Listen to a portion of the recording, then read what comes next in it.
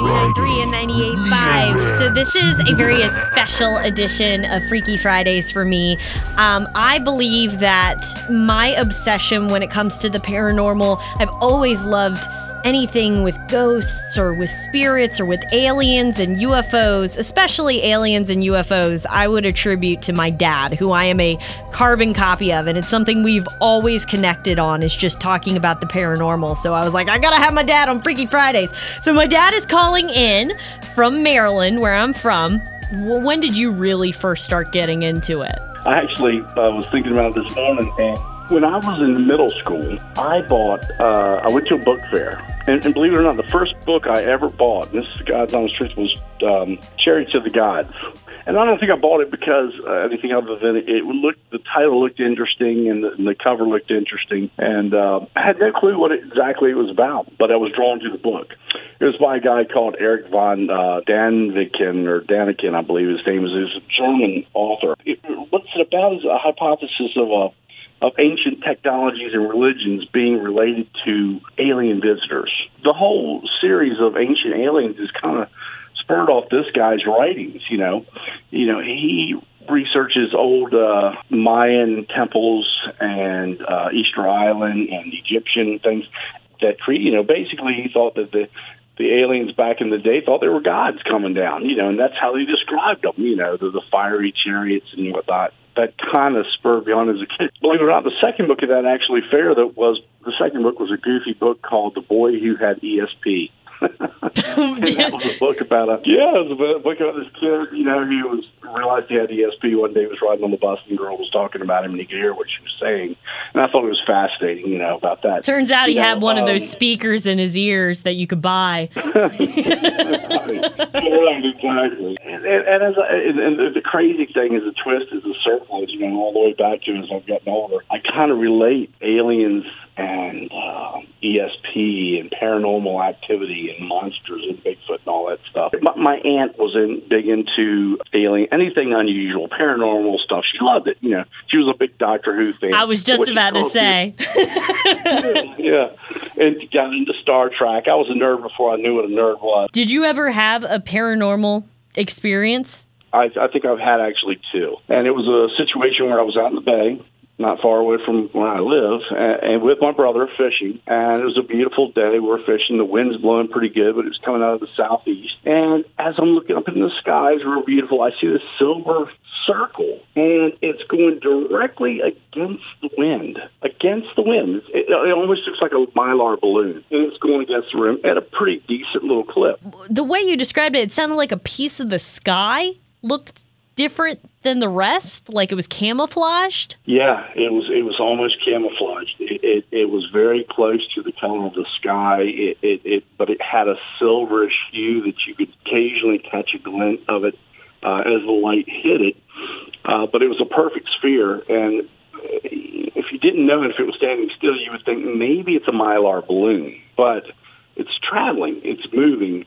And the ironic thing is it's going the direct opposite direction of the wind, which you realize at that point this thing it's moving mechanically. It's not being blown by the wind because it's going against the wind, And I said to my brother, I said, Chris, do you see that? Chris was like, yep, I do. I said, what do you think that is? And his quick reaction was, he goes, I think it's something that they sent up from Wallops because it's pretty weird looking. What is Wallops Island? Yeah, Wallops Island is a test flight facility that's literally only a few miles from the bay. Test flight facility. They let off rockets and things, over there, and they have since the 50s and 60s a large radar facility, and they do a lot of test airplanes and things come and go from there. So you'll occasionally see some weird lights in the sky at night and things like that, and you always attribute it to Wallops Island.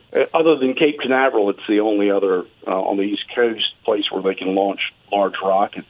We've seen drones, and even back then, this was 15 plus years ago, before you heard a lot about about drones and stuff. I already knew about drones. My brother actually worked at Wallops briefly at a high school. He located power lines and things before they could dig around the airport. So he saw some kind of, unusual things. One of the U-2 spy planes and the Blackbird came in one time. But weird enough, my brother, it takes a lot to get him shook up. He's just, I think it's probably something from Wallops. And later we were talking about it. We were, speculating things like that. Later we were talking about it and he cried.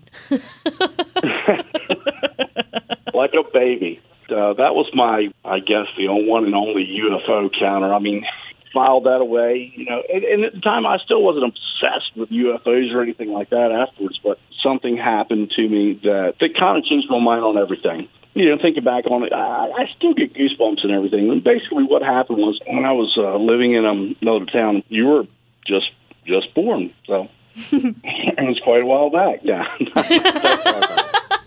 26 years ago. 26 years ago. It's about that time.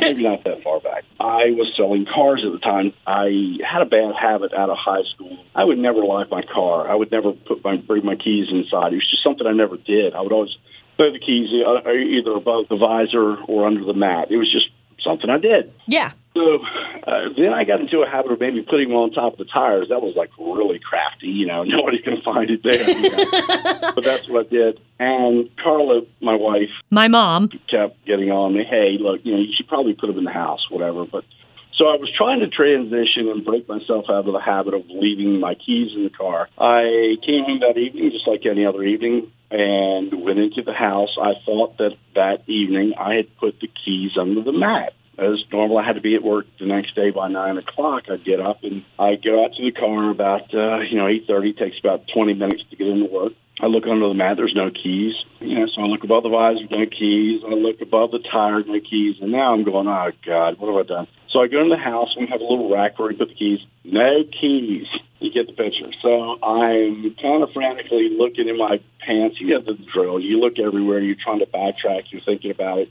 Right. 9 o'clock's coming up. I call my boss. I said, look, I've lost my keys. I'll be in later. At the time when you're a 100% commission salesperson, your managers don't worry about you coming into work on time and things like that as much, and we were friends. So he's like, hey, take all the time you need. So I'm searching the house. I'm going through the house. And I'm just backtracking my steps. And I'm thinking about everything I did the night before. And I'm like, I would bet every bit of money, I just put it underneath the mat. So I'm looking under the mat. I looked everywhere. Time's ticking away now. It's now getting close to lunch, and I'm racking my brain on this, and I'm concentrating for all I'm worth. What did I do with the keys? What could have happened to them?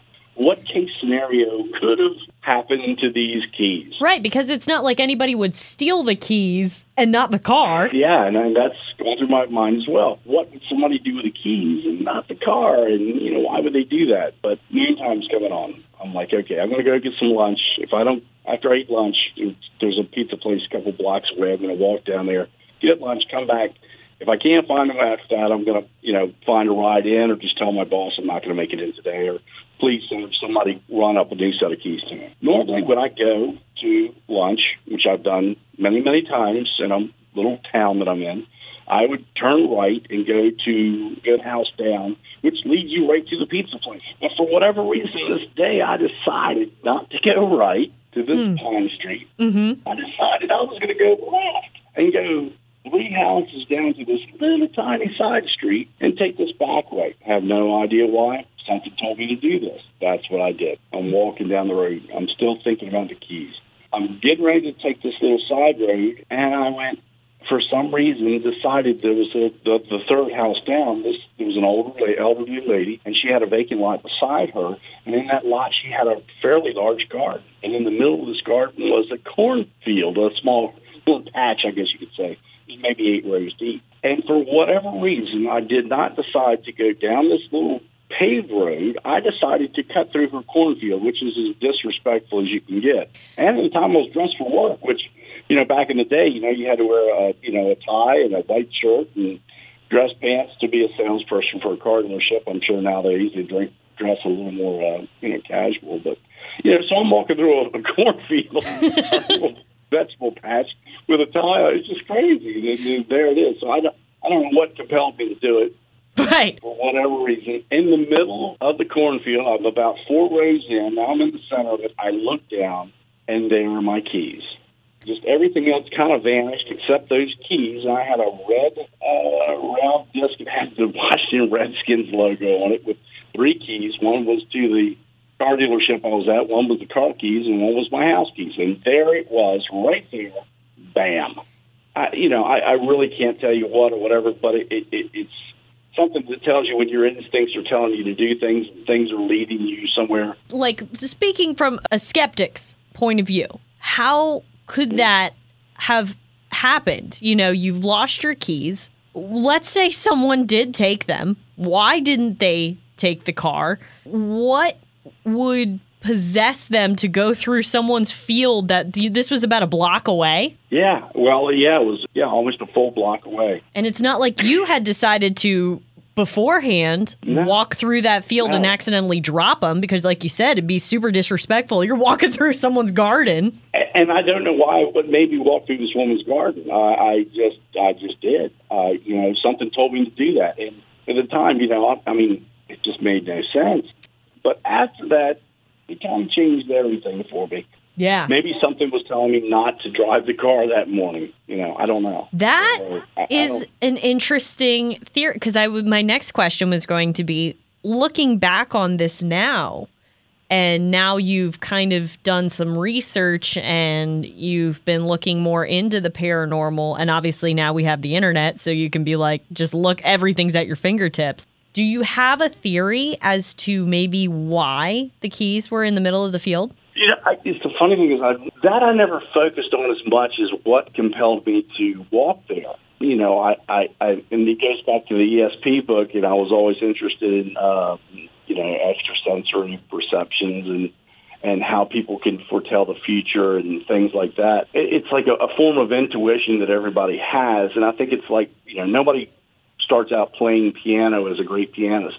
You have to practice everything. Anything you do, you have to practice, become good at it. And I think everybody has a form of, perception that if you are aware of it and you start to develop it, since that has occurred, I've realized that a lot of times I'll know when people are calling, if someone is going to call, who's on the phone. Everybody has this, I know it's them calling. But right. I seem to have it a lot, and a lot of those things. Now, was it for a reason? That's a possibility, too. That's the whole thing with the paranormal. There's so many rabbit holes you can go down. What causes it, and why do you have it? Right. It could be like a fate thing. Maybe you weren't supposed to drive the car that day. Maybe you could have gotten into an accident, and that timeline, wouldn't have worked. It's freaky to think about. Going into the whole, ESP thing, like you were talking about with the intuition thing, I think we all, to some extent, experience that in a minor way where, like you said, the other day, I was going to call you and you were going to call me, and we both knew we were going to kind of call each other, and we just kind of did it. And we were both thinking about each other at the same time, I feel like a lot of people would say that's just coincidence, which it could be, but maybe if we worked, what you're saying is if we worked at it a little more, maybe that's a part of our brains that we're not really utilizing. That's kind of what I think it is. Maybe it's a survival instinct, too. That's a good point. Yeah, absolutely. There's definitely been some gut instincts I've had before about people, and then I come to find out that they're not too great. You know what I mean? They later on in life do something, and I'm like, you know what? I never really liked that person anyway. Yeah. And you can't explain why, but you just got this gut feeling. So I always catch you listening to different podcasts or watching YouTube videos or watching. So what's your thing right now? What's your thing you're really into right now? My thing right now is I'm going down the rabbit hole of the whole UFO phenomenon, which can lead you in all kinds of crazy directions or whatever. But and to be quite honest, at this point, to me, a foregone conclusion that there are other life forms out there. I have no doubt in my mind, none whatsoever. Now it's just a matter of kind of checking out the different theories and things like that. I stumbled across one day after I got my first iPad. Ooh. There was a guy on there talking named Phil Schneider, and he's an older guy. And supposedly his background was he had worked for the government and retired 30 years as a geologist, and they dug tunnels and whatnot for the government for underground facilities. And he starts spinning this tale, and I'm telling you, he is, the ironic thing is he's so convincing, maybe to himself as he's telling it. But I'm listening to this whole lecture he's giving, and oh my God, he tells about how he had gone down this tunnel and got into a firefight with aliens. I'm kind of taking you quickly into the end. A firefight with aliens. Yes. And afterwards, I'm just going perplexed because there's bits and pieces that sound very believable, and then there's parts that sound incredibly ridiculous. I quit watching the videos after that because I thought they were ridiculous. But then it crept in my mind one theory, maybe kind of that has a bit of truth to it, but it's to kind of throw you off. There's just enough truth in there, but basically that's what this was. It had an element of truth. He did work for the government. I actually researched his background and found out some things about him. And the guy, sure enough, and then he had a mysterious death later on, which was very weird as well. So then I started, looking more into the UFO things and different people that were speaking on it. But what hooked me was when I heard astronauts, first from the Mercury program, like guys like,